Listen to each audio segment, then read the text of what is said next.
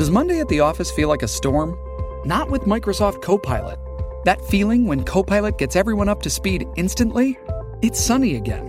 When Copilot simplifies complex data so your teams can act, that sun's shining on a beach.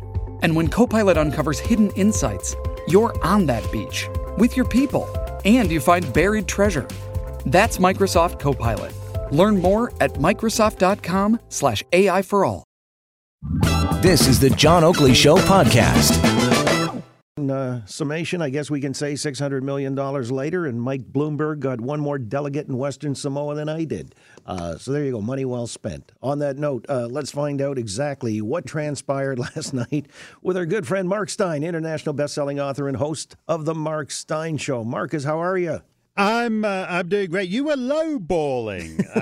You were lowballing that Mike Bloomberg thing. It's actually closer to about $900 million. He just spent shy of $1 billion to win American Samoa, which has a GDP of a little over $600 million. So he could have bought the joint and proclaimed himself emperor for that. Right. It's fantastic. I love it. You know, so whatever that is, $900 million, that would have funded in total every election in Canada since 1867. And he didn't get anywhere. It's fantastic. So what do we make of all of that? I mean, the guy's a tire fire. What lessons do we take from that? Money can't buy you happiness? Well, money's bought him a lot so far, and this is where he finally ran up against its limitations. And I think there's no doubt that debate performance he had, where he basically allowed himself to be manacled to the wall upside down and flayed for 2 hours on live television by the Cherokee dominatrix Elizabeth Warren. That basically finished him. He could never recover from that. And he'd done this stupid thing where he bought all the advertising for the debate. So during the actual show, you saw this dead schlub being given the cat o' nine tails by the Cherokee dominatrix, and then you cut to commercial, and there's this fantastic fellow in elevator shoes who's coherent and together and slickly produced, and it's the contrast between the slick advertising Bloomberg and the actual schlub on stage was devastating to him, and Biden was the beneficiary of that, because Bloomberg was running basically as the technocrat know-it-all who can fix everything, and people thought, if that's what a know-it-all is, I'd rather have a know-nothing like Biden, whose brain is now completely empty. Well, all right, which does lead to the prospect that this guy is going to be, it's going to be a festival of faux pas, as we're anticipating, Yeah. if in fact he's going to carry the day. Is Bernie like dead on arrival now? Well, they basically lined up and pretty much clobbered him. He's made his own missteps in trying to sell socialism. He said nice things about Castro and Cuba, which obviously wouldn't matter if he were running to be leader of the Liberal Party of Canada.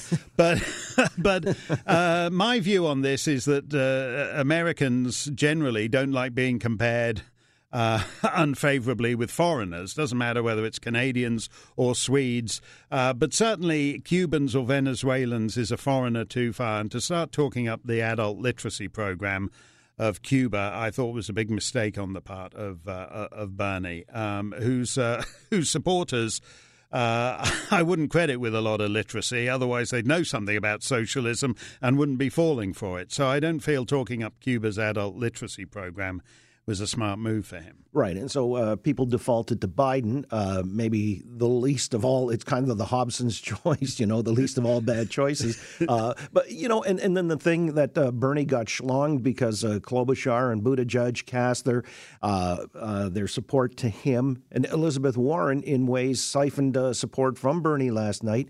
She's now determining what her next path will be, and I submit to you it'll be another trail of tears. Yeah, that's right. So she is sort of the spoiler in all of this. I mean, with her Elizabeth, she should get out of it, shouldn't she? Well, it's almost as if all the stars are aligning absolutely perfectly for this Joe Biden resurgence. It's almost, if this was happening on the Trump side of the ledger, people would be assuming the strings were all being pulled by Vladimir Putin. But the Democrats obviously wouldn't try anything like that. So the fact that all Biden's competitors got out and immediately endorsed him, and Bernie's competitor has stayed in to torment him all the way through to the convention is obviously entirely coincidental. Don't believe that there's any conspiracy going on behind the scenes, John. It's all perfectly normal. Pay no attention to any conspiracy theories. But I do think this is fantastic. I mean, I think it's what's happened. People like me mocked him too much because Biden said, he said he was running for the United States Senate. He's actually running for the presidency. He said he confused his wife and his sister, and he asked everyone to make sure they got out the vote and turned up to vote on Super Thursday, which is 2 days after the election date. And we've all made jokes about it, and the fact is it's now priced in. The fact that the guy knows nothing, he doesn't know what office he's running for, he doesn't know what state he's in. That's basically now, that's just Joe. Yeah, that's funny old Joe. He can't tell the difference between Boris Johnson and Kim Jong-un, but it doesn't really matter. So you don't have to worry about that. Relax. That's just Joe. What a kidder. And So a guy who is utterly mindless is now in the lead in the Democrat primary, and I think this is a fantastic test of the joke. Who you going to believe, us or your lying eyes? This theory is going to be tested to the limits over the next 8 or 9 months. Well, one of the arguments is that this is an endearing quality of his. All these faux pas and stumbling around and doesn't know what day it is and so on and so forth. It's kind of part of the Biden charm. Yeah, they say that. If you ask that, I mean, when he called a cute young co-ed in New Hampshire a lying dog-faced pony soldier, she didn't actually find it that charming, oddly enough. And the idea that you demonstrate your charm by aggressively beating up some, 19, 20-year-old young lady, it would strike some of us as a bit odd. But the media are determined. Trump is the worst thing ever, according to the media. So a guy who beats up 21-year-old co-eds, that's charming. And they're going to be in that mode all the way through. There's going to be a lot of lion, dog-faced pony soldiers by the time this thing's through. Again, with Mark Steyn, international best-selling author. So, but Mark, really, for the sheer entertainment value of it, because I know you like a good kibitz, is this the best of all scenarios, Trump against Biden? Well, I think it is from his point of view. I do think there is an actual serious aspect to this, that it is obvious the lights are on, or the plugs are on, the hair plugs are on in Joe Biden's case, but nobody's home. The plugs are on, but nobody's home. And that does raise the question of who actually is going to be running the presidency in the event that Joe Biden gets elected, because it's not going to be Joe Biden. He's lost in reveries. He's living in fantasy land where he got arrested for trying to see Nelson Mandela in Soweto. Nelson Mandela was actually not in Soweto. He was 900 miles south at Robben Island under detention. So that's a bit like me, demanding the right to see Mother Teresa in White River Junction, Vermont. There's not a lot the authorities can do about it. But so he's lost in these kind of fantasies.